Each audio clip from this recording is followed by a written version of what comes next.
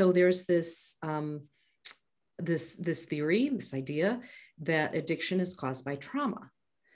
And a lot of partners of sex addicts really don't want to hear this. They don't want to think that the sex addiction is caused by trauma from the past, that somehow it minimalizes the behavior or minimalizes the responsibility. I'm just curious what you think about that. I am a big advocate that trauma is at the core of most addictions, if not all addictions.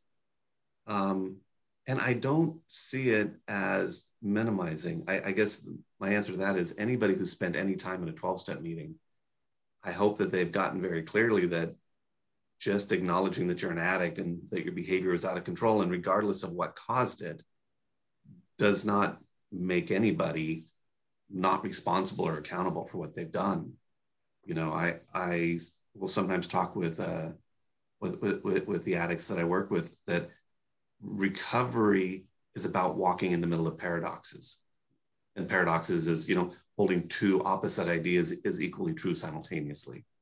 And one of the paradoxes that in recovery we constantly have to walk is, on one side, I am absolutely responsible for the impact of my addiction and my behaviors. And that responsibility will never be taken away from me, and it will always be in my wake.